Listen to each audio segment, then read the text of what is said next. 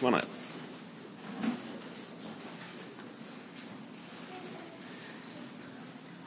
Our passage for tonight is Ephesians 5:15 through 21. Look carefully then how you walk, not as unwise, but as wise, making the best use of time, because the days are evil. Therefore, do not be foolish, but understand what the will of the Lord is. And do not get drunk with wine, for this is debauchery, but be filled with the Spirit, addressing one another in psalms and hymns and spiritual songs, singing and making melody to the Lord with your heart, giving thanks always and for everything to God the Father in the name of our Lord Jesus Christ, submitting to one another out of reverence for Christ.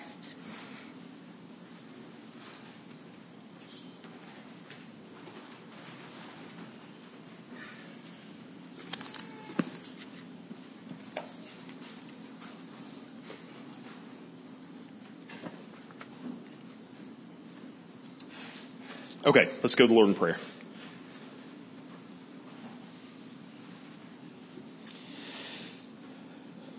Father God, again, we thank you for this time to join together. God, as we open your word, we ask that you would work in our lives to apply this word to our lives.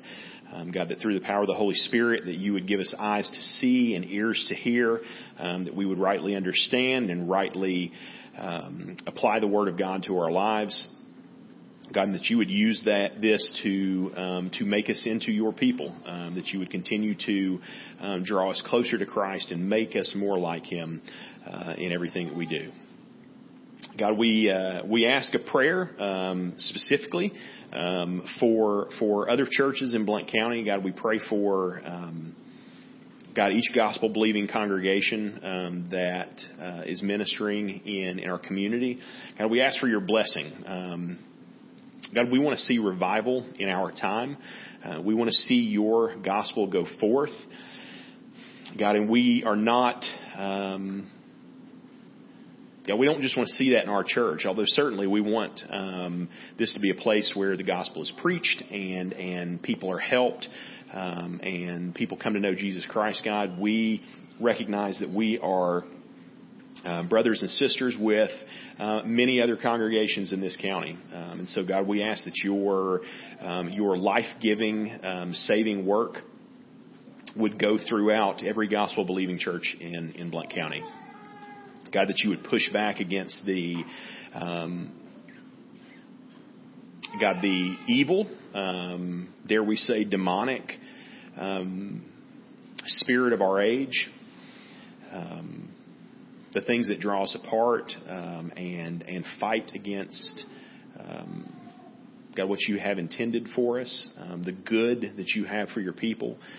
God, we ask that we would be lights in the darkness, just like we talked about last week, that we would not be partakers in wickedness, but that we would be lights that expose that wickedness, that as people see their separation from you, that they would turn to Jesus Christ and be saved. God, help us to do that. Help us to be witnesses and messengers and agents of your gospel in our community. We thank you. We praise you. We ask these things in Jesus' name. Amen. Okay, so if you've got your Bible, again, if you're not already there, turn to Ephesians chapter 5. And so tonight's message is called Be Careful and Be Filled. So I don't like the beach. Or at least I don't like the beach now. I used to like the beach. I used to love to go to the beach. And then I had kids. And I don't like going to the beach that much anymore. And there's a specific reason for that, is because going to the beach with kids is a very different experience than going as a single person or as a couple or something like that. And that's basically because it's kind of a nightmare, okay? Because this is what always happens. This happens every single time, every incident you are at the beach. This same thing will happen every single time. So I'll be sitting there playing on the beach with James. You know, we're just sitting there having a good father-son time. Maybe building sandcastles or looking at shells or whatever, right? India and Alice are playing out in the water, right? And so I look down and I'm focusing on James for a minute, and then I look up, and what happens? You've all done it. You've all been there. India and Alice are gone, right? They're gone. And so immediately heart rate, you know, and it elevates immediately. You start scanning the water and the beach or whatever.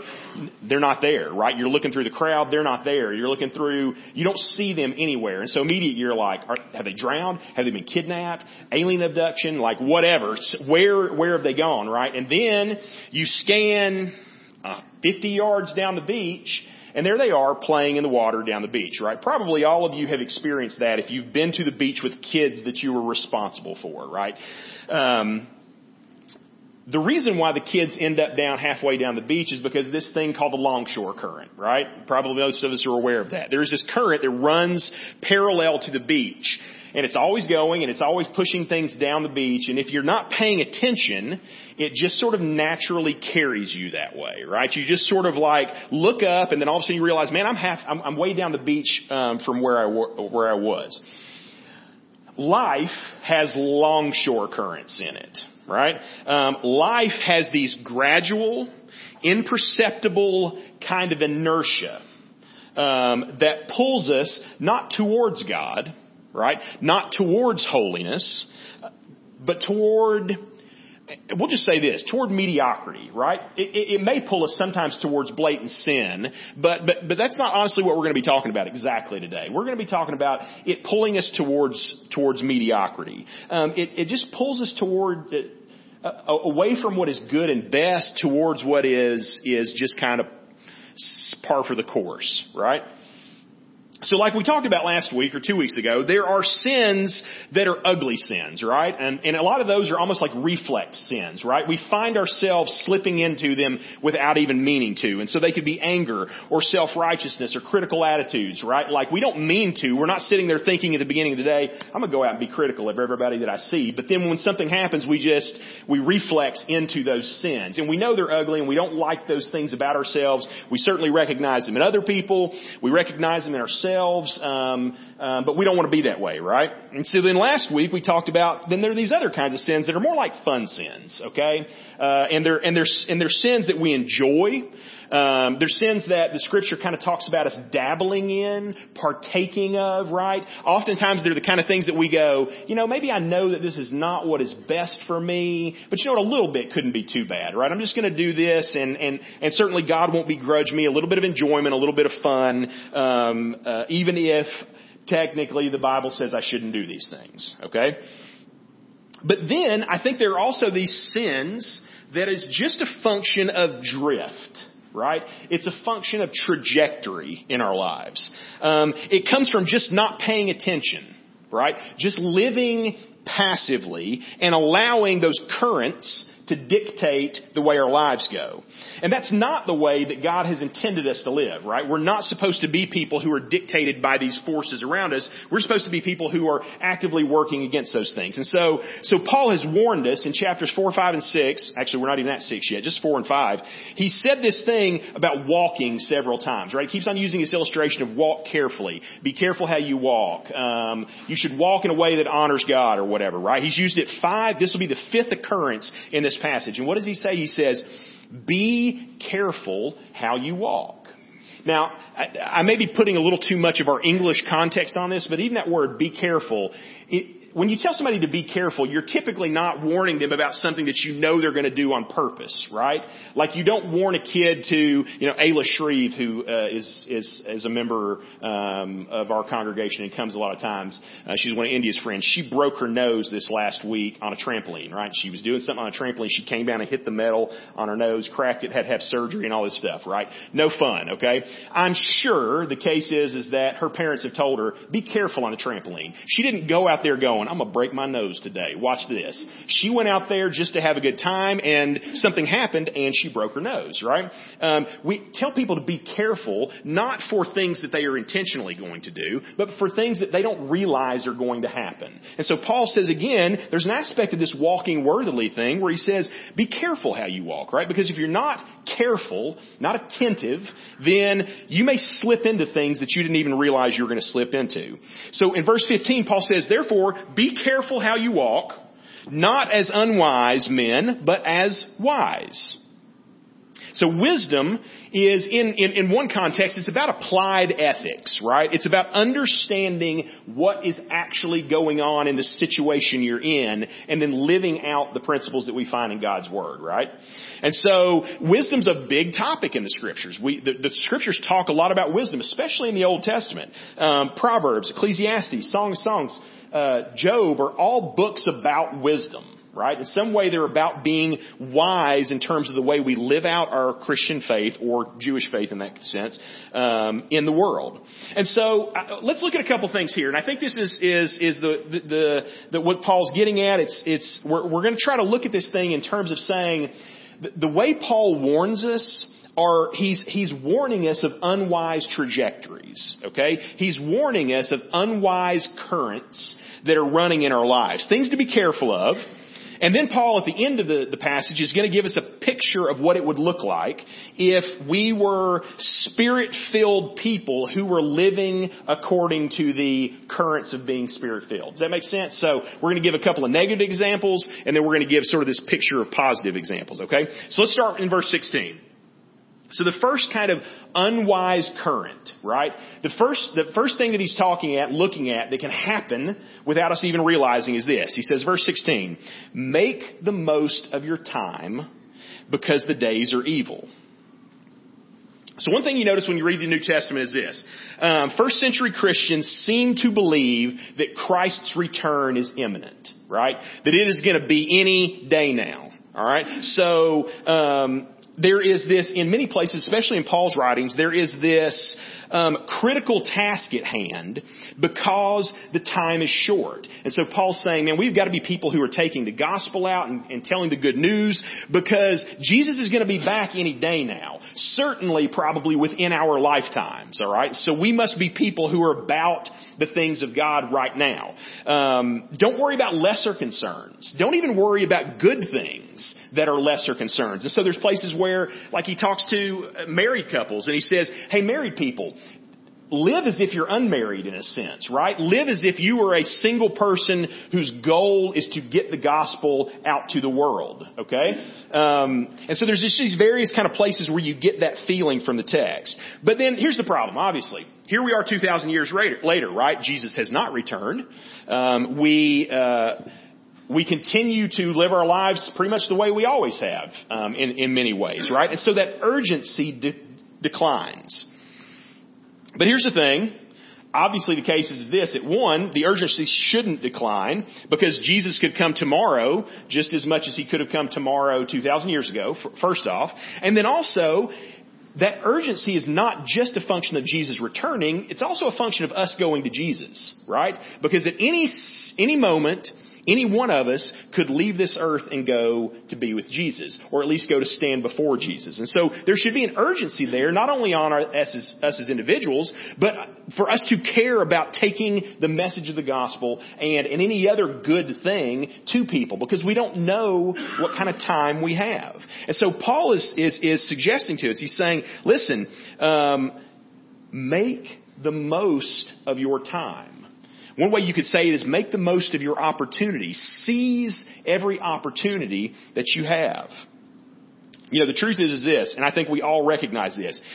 We almost never regret action.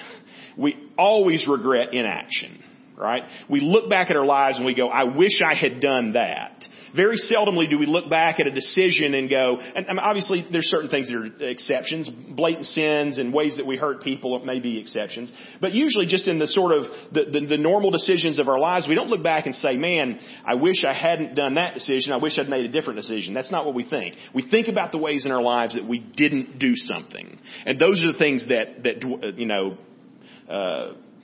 work on us, right? Those are the things that continue to work regret in our lives, okay? But Paul isn't saying this. He's not saying be careful. He's not saying make the most of every opportunity so that you'll go around feeling guilty about all the things that you didn't do. That's not the intention, right? He's saying be careful and make the most of every opportunity because he's saying there is a job to do, right? And every minute of your life has a job to do.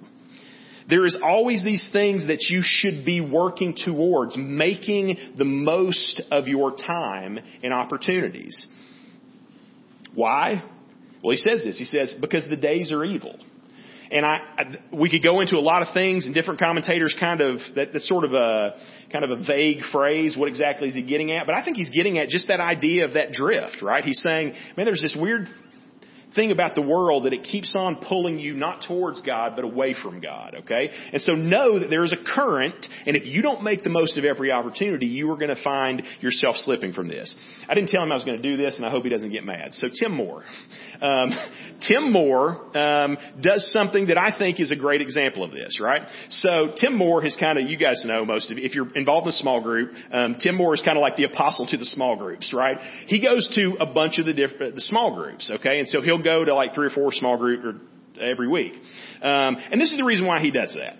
It's because he says, you know what? I know that in my personality, I have a tendency to be introverted. And so he recognizes that on any given night, like he could easily turn inward on himself. But he goes, that would be a waste of my life, right? It would be a waste of me to sit and do that, okay? And so he says, I am a student of my own character. I'm a student of my own heart. I know what the situation is. You know what I'm going to do? I'm going to make the most of my time, right? I'm going to go and be a part of a small group on any night that I'm not doing something else that I need to be doing, right? Just to go be a part of community. Because I know that if I was left to my own personal drift, I would not go in that direction, right? I would turn inward, I would be isolated or whatever, right? That's a function of wisdom. I'm not saying that Tim is perfect in everything, so don't be like, oh, well, cool, yeah. It's a great example of it, okay? And that's also to say, I'm not looking at all of y'all and saying, so the rest of you, start going to every single small group. That's not your current, maybe, right? But the deal is that in that area of his life, he said, you know what? This is something that would be wise for me, to live wisely instead of unwisely. And so I hope you're not it's cool that I called you out in front of everybody like that. You're not supposed to do that as a pastor, but sometimes you just forget to ask somebody if you can use them as an illustration.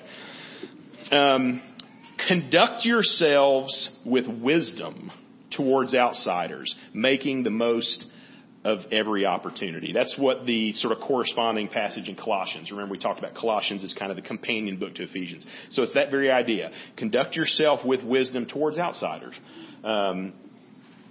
As you engage with your community and meet and do those things. Okay, so that's the first thing, is don't miss opportunities. 2, don't miss the point. Okay, don't miss the point. Verse 17. So then, do not be foolish, but understand what the will of the Lord is. All right? So, I have a middle schooler, right? India is a middle schooler. I have a middle schooler. I was a middle schooler once upon a time, okay? We were all middle schoolers once upon a time, unless you're not there yet. Some of you are not middle schoolers yet, but some of you are there, right? Something happens when you're in middle school, and we all remember it, and we try to warn our own kids, or in my case, the youth kids or whatever, and it doesn't work. You can't be warned. You have to experience it, right?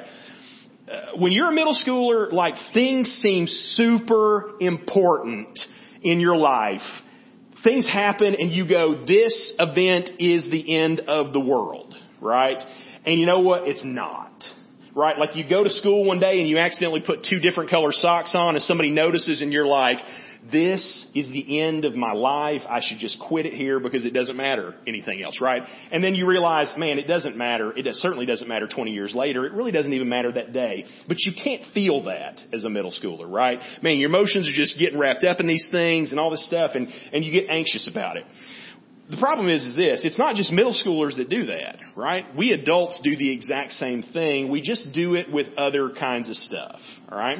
We take these things in our lives and we think, this is super important. I have to live in light of these things. I got to be this kind of person. I have to, keep up with the standards that the world has set upon me. And this is what we find out as we go through life. We go, man, there's a lot of stuff that just isn't important.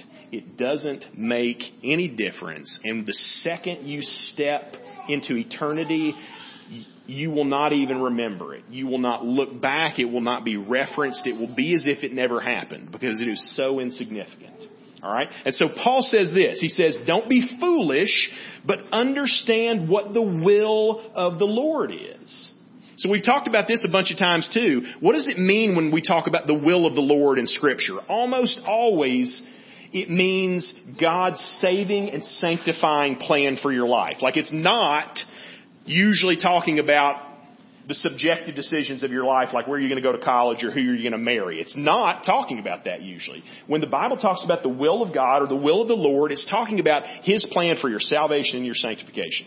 All right, so what does that mean? So when it says, don't be foolish, but understand what the will of the Lord is. Understand what God is doing in your life, the big, important things that He is working you towards. Understand those things and live your life according to those things. Probably many of us are aware of the court decision that happened this week with Botham Jean, I think is the way you say his name. He was the man who was killed in Texas. An off-duty police officer walked into his apartment and shot him. She claimed that she thought she was in her apartment and that he was an intruder. And so anyway, over the weekend, this thing happened where Botham's brother, during the trial, basically said to his murderer, I forgive you, and I don't want anything bad for you. I want what is good for you in your life.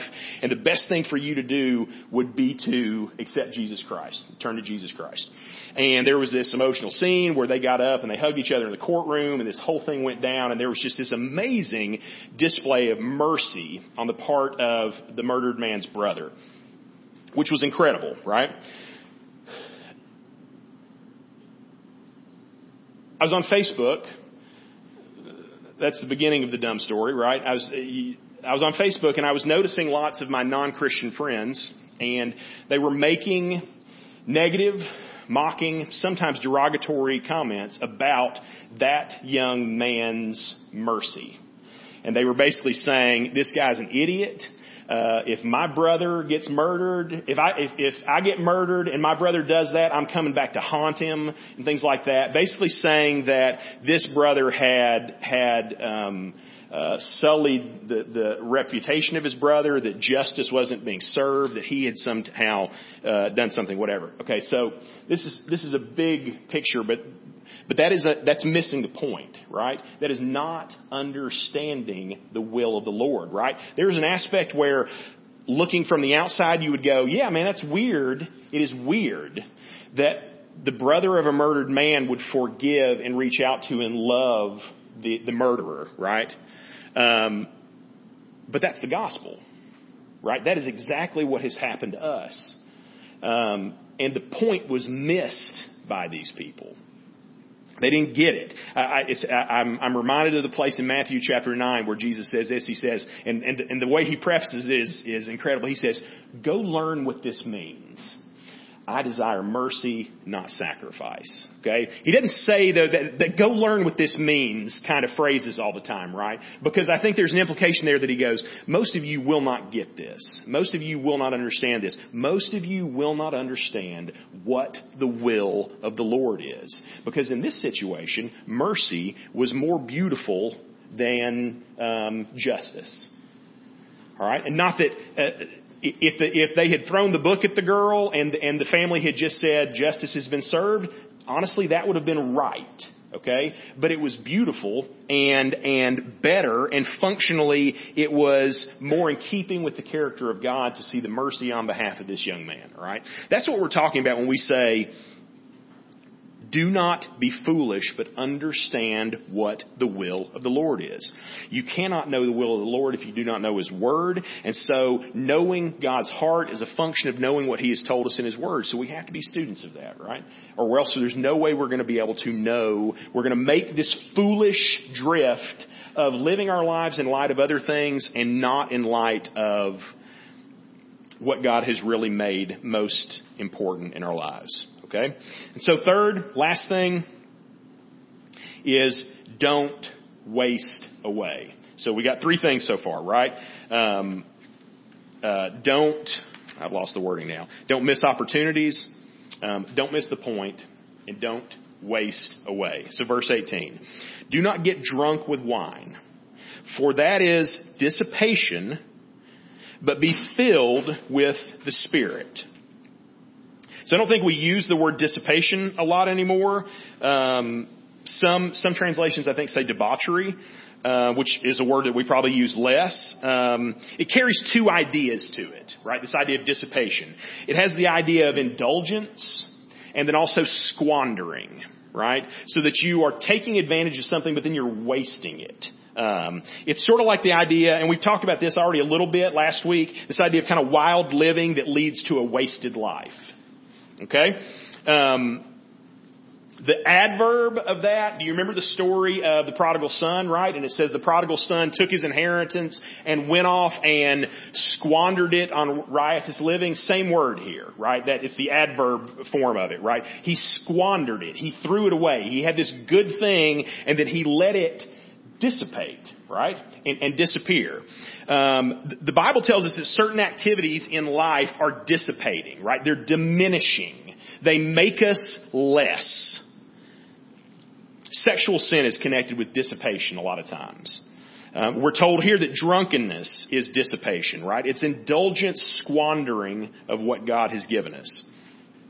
There are behaviors that waste us. I don't think Paul is using drunkenness specifically because it's any worse than any of the other ways that we dissipate, but he's using it because there's this analogy to the way the Spirit works in us. So he's saying, do not fill your body with something, alcohol, drunkenness, something that puts you under its influence and then wastes you away in some way, but be filled with the Holy Spirit, which has its own influence, right? But an influence that builds up and enriches us. In the end, the picture that we're seeing is, again, don't fall into these drifts. Don't drift from opportunities. Don't drift from missing the point. Don't drift into wasting away through the way you live your life. Man, we could talk about any number of things. A couple of years ago, Christy got rid of our TV. I'm not telling you to get rid of your TVs. I'm not saying TVs are evil. You don't have to do what we did. You don't have to do what Tim did. You don't have to do what we did. But I'm telling you, at the end of the day, I can tell you this. We wasted a lot of our lives with a TV, right? We were wasting lots of our lives with TV. And Christy basically said, executive decision, we're getting rid of, we didn't actually get rid of our TV. We got rid of our cable, right? And then I was like, college football. And she was like, no, it doesn't matter. You can go to Buffalo Wild Wings. I don't care. But we're not going to have it in the house. And so we don't. And guess what? Man, I don't waste that time anymore. Again, maybe you're better at it. Maybe you're more self-controlled when it comes to those things. Maybe it's something else. But there's all these things that we invite into our lives, and then they functionally just waste away. Okay? So Paul says this, man, be careful.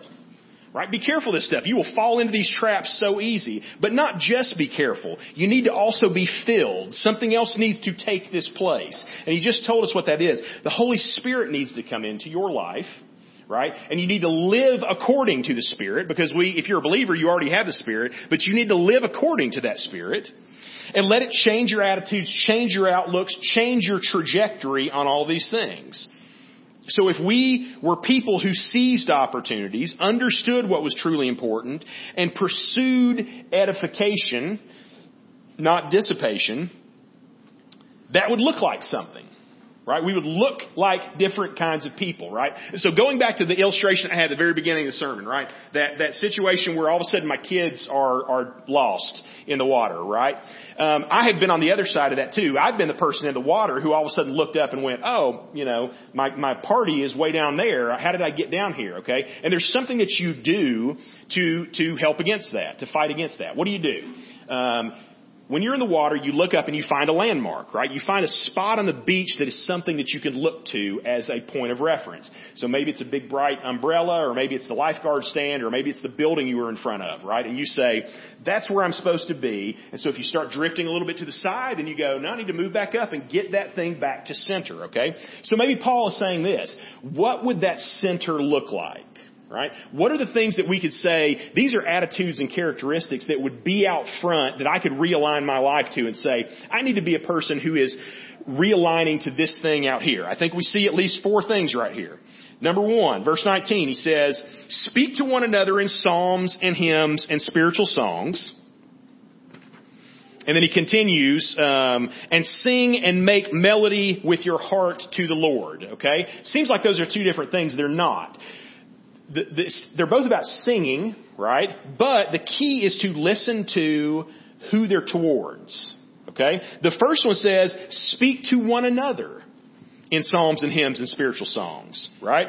So what I think he's getting at in that first half is this. He's saying, you know what? We should be the kind of people who are talking and speaking to each other in a way that builds up and edifies and teaches, all right? Again, if we look over at Colossians, at sort of the corresponding passages, we get a little clearer picture. In Colossians 3:16, it says this, let the word of Christ dwell in you richly, teaching and admonishing one another with all wisdom, singing psalms and hymns and spiritual songs, right? So as we sing these songs to each other, the each other being the main point, what are we doing in that process? We are teaching and admonishing each other, right? We are functionally discipling each other. That's what the whole thing is all about. And so Paul says, you know what would be a great trajectory realignment? If in your life, every once in a while you said, you know what I need to do? Am I focused on discipleship and discipling other people? Am I focused on being the kind of person who is speaking, admonishing, teaching the Word of God into other people's lives? And am I allowing people to speak and admonish into my life? That's a good realignment, right? Because again, oftentimes we can get to the point where we have nobody doing that in our lives. Do you remember back beginning of this church when we talked about the 1-3-12 model, right? Just like Jesus had 12 disciples who were his cohort. He had 3 or 4 people who were his inner circle, his bros, right? And then he had one guy who was his best friend, and that was John, okay? And I said, that's a pretty good model for how we should lay out our discipleship relationships. We should have a group of about 12 people that we meet with on a regular basis to speak into their lives and have them speak into ours. In the context of this church, we call those small groups, right? Then we should probably have another group of people, 3 or 4 people at a max, who get together on a regular basis and maybe are a little tighter knit, a little more intimate in their conversations, a little more knowledgeable about each other's hearts and speaking truth into there, right? And so we don't have a formal group for that, but I know that sometimes the men's group acts that way, sometimes the women's coffee acts that way. Some of us have those relationships just in general with people in the church. And then probably all of us need to have a one. We need to have one person who is our, it looks like an accountability partner. Maybe it looks like just somebody who you are a little more intentional about with in relationships. Does it have to look exactly like that? No. But I think he's getting at this idea that's saying, you know, one of the things that we need to be focused on is those kind of relationships. All right. And so it's funny because a lot of us would look at that and go, man, Ash, I ain't got time to come to church and be in 3 different discipling relationships every week. And yet we can do stuff like work out 3 times a week. Now, I know what you're saying. You're like, I don't do that either, Ash, right? And I get you. I don't do that. So I know that we have very busy lives and some things just get left to the wayside. All right. But it is interesting that we find time for the things that are most important. And that's what Paul's getting at. He's saying, you know what? This should be one of the things that you are constantly realigning your life with and saying, I need to be in relationships like this. Okay.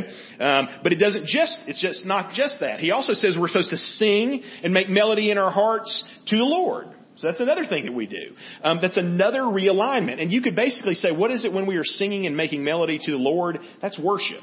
Okay? Worship is a realigning thing. Okay? So you look at your life and you say, worship is one of these things that I should be doing all the time. It is a current that the world is pulling me from and the Spirit should be pulling me to. And so I need to realign myself with worship. And so that means this kind of worship, right? Corporate worship in the church. But not just that, right?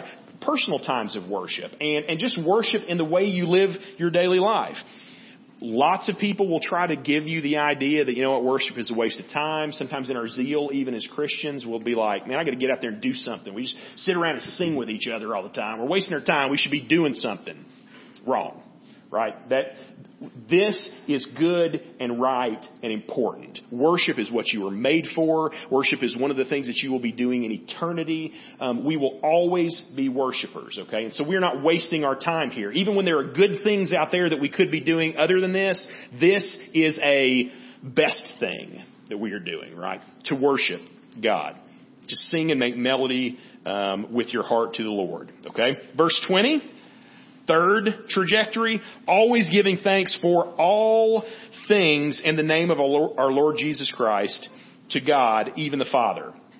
What's that getting at? This one's more of less an action and more of an attitude, right? It's saying thanksgiving should be one of those things. We've already talked about covetousness last week, right? We drift from thankfulness. We drift from contentment. We are always being pulled by the world away from those things. And so Paul says, you know what? The umbrella on the beach is thankfulness. To always return to God and say, that's what I'm focused on. I'm focused on acting, thinking, believing towards you, God, like you have given me good and awesome things more than I ever deserved. Okay? Realigning our lives all the time with that idea of thankfulness. Thankfulness is the antidote to covetousness. And it should probably be one of the, if not the, defining characteristic of our Christian character. That's a bold statement. Thankfulness should be the defining characteristic of our Christian character. Okay? And then one last thing. This last pull back, this last trajectory change, this last mark on the beach is verse 21, submitting to one another out of reverence for Christ. Okay? And we're going to talk a whole lot more about submitting to one another because next week we're going to talk about marriage. Okay? And so that verse is going to take on a whole new context as we lead into it. I think it's why Paul puts it right there, at least in part, is because of the shift and the lead in that he's going to be talking about. But let's just take it for itself right here. Submitting to one another out of reverence for Christ.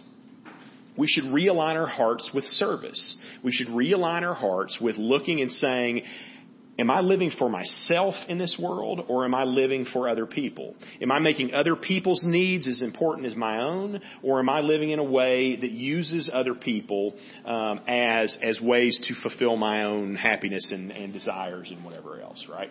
It's another, and it can be so easy, right? You just sort of get into this natural state where you drift from doing those things because it's easy to focus on ourselves. And all of a sudden we wake up and we go, man, I'm not lovingly serving anybody, right? I'm just either coasting or using the world around me. That's not what God's called us to. He's called us to realign to service, okay? So think about those four things. Just hold on to them in your head, right?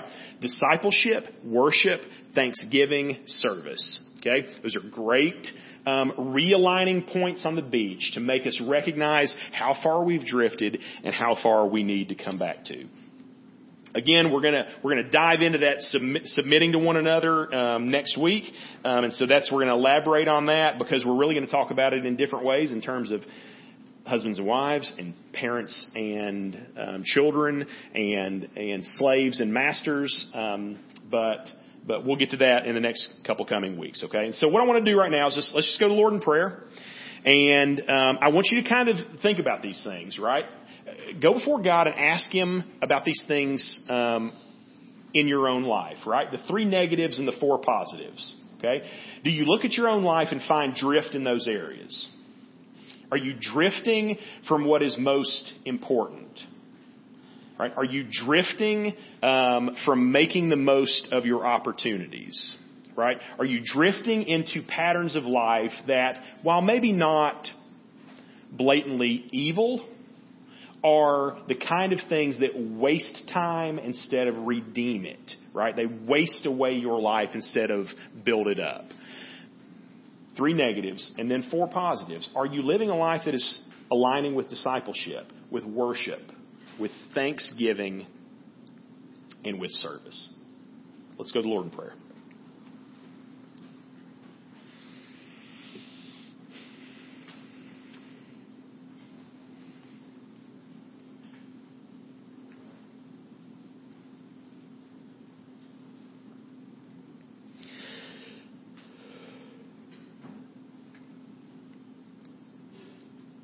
Father God, I assume that if everyone here's heart is similar to mine, God, that as I read this passage, I can think of 100 ways that I am being pulled away from where I should be, and 100 ways in which I am not fighting the current and swimming back to the point of reference, which is what you have called us to in your word and in the character of Jesus Christ.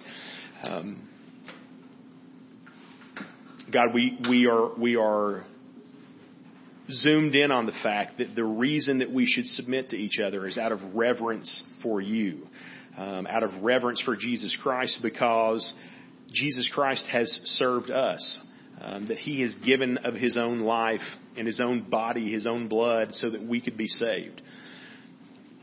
God, we are called to live as Christ has lived for us. God, help us to do that. Help us to continue to not be pulled away by the current, but to know what you have called us to and to live our lives, as costly as it may be and often feels and seems and often is. God, help us to live those lives that you have called us to, because at the end of the day, it is you that we are to be aligned to, that we are conforming ourselves to the image of Jesus Christ. God, that we are being conformed by the Holy Spirit to the image of Jesus Christ. That you are working in us through your grace and your mercy to make us more like your Son, that we would be your children. We thank you. God, we praise you. We ask that you continue that work in our lives. And we ask these things in Jesus' name. Amen.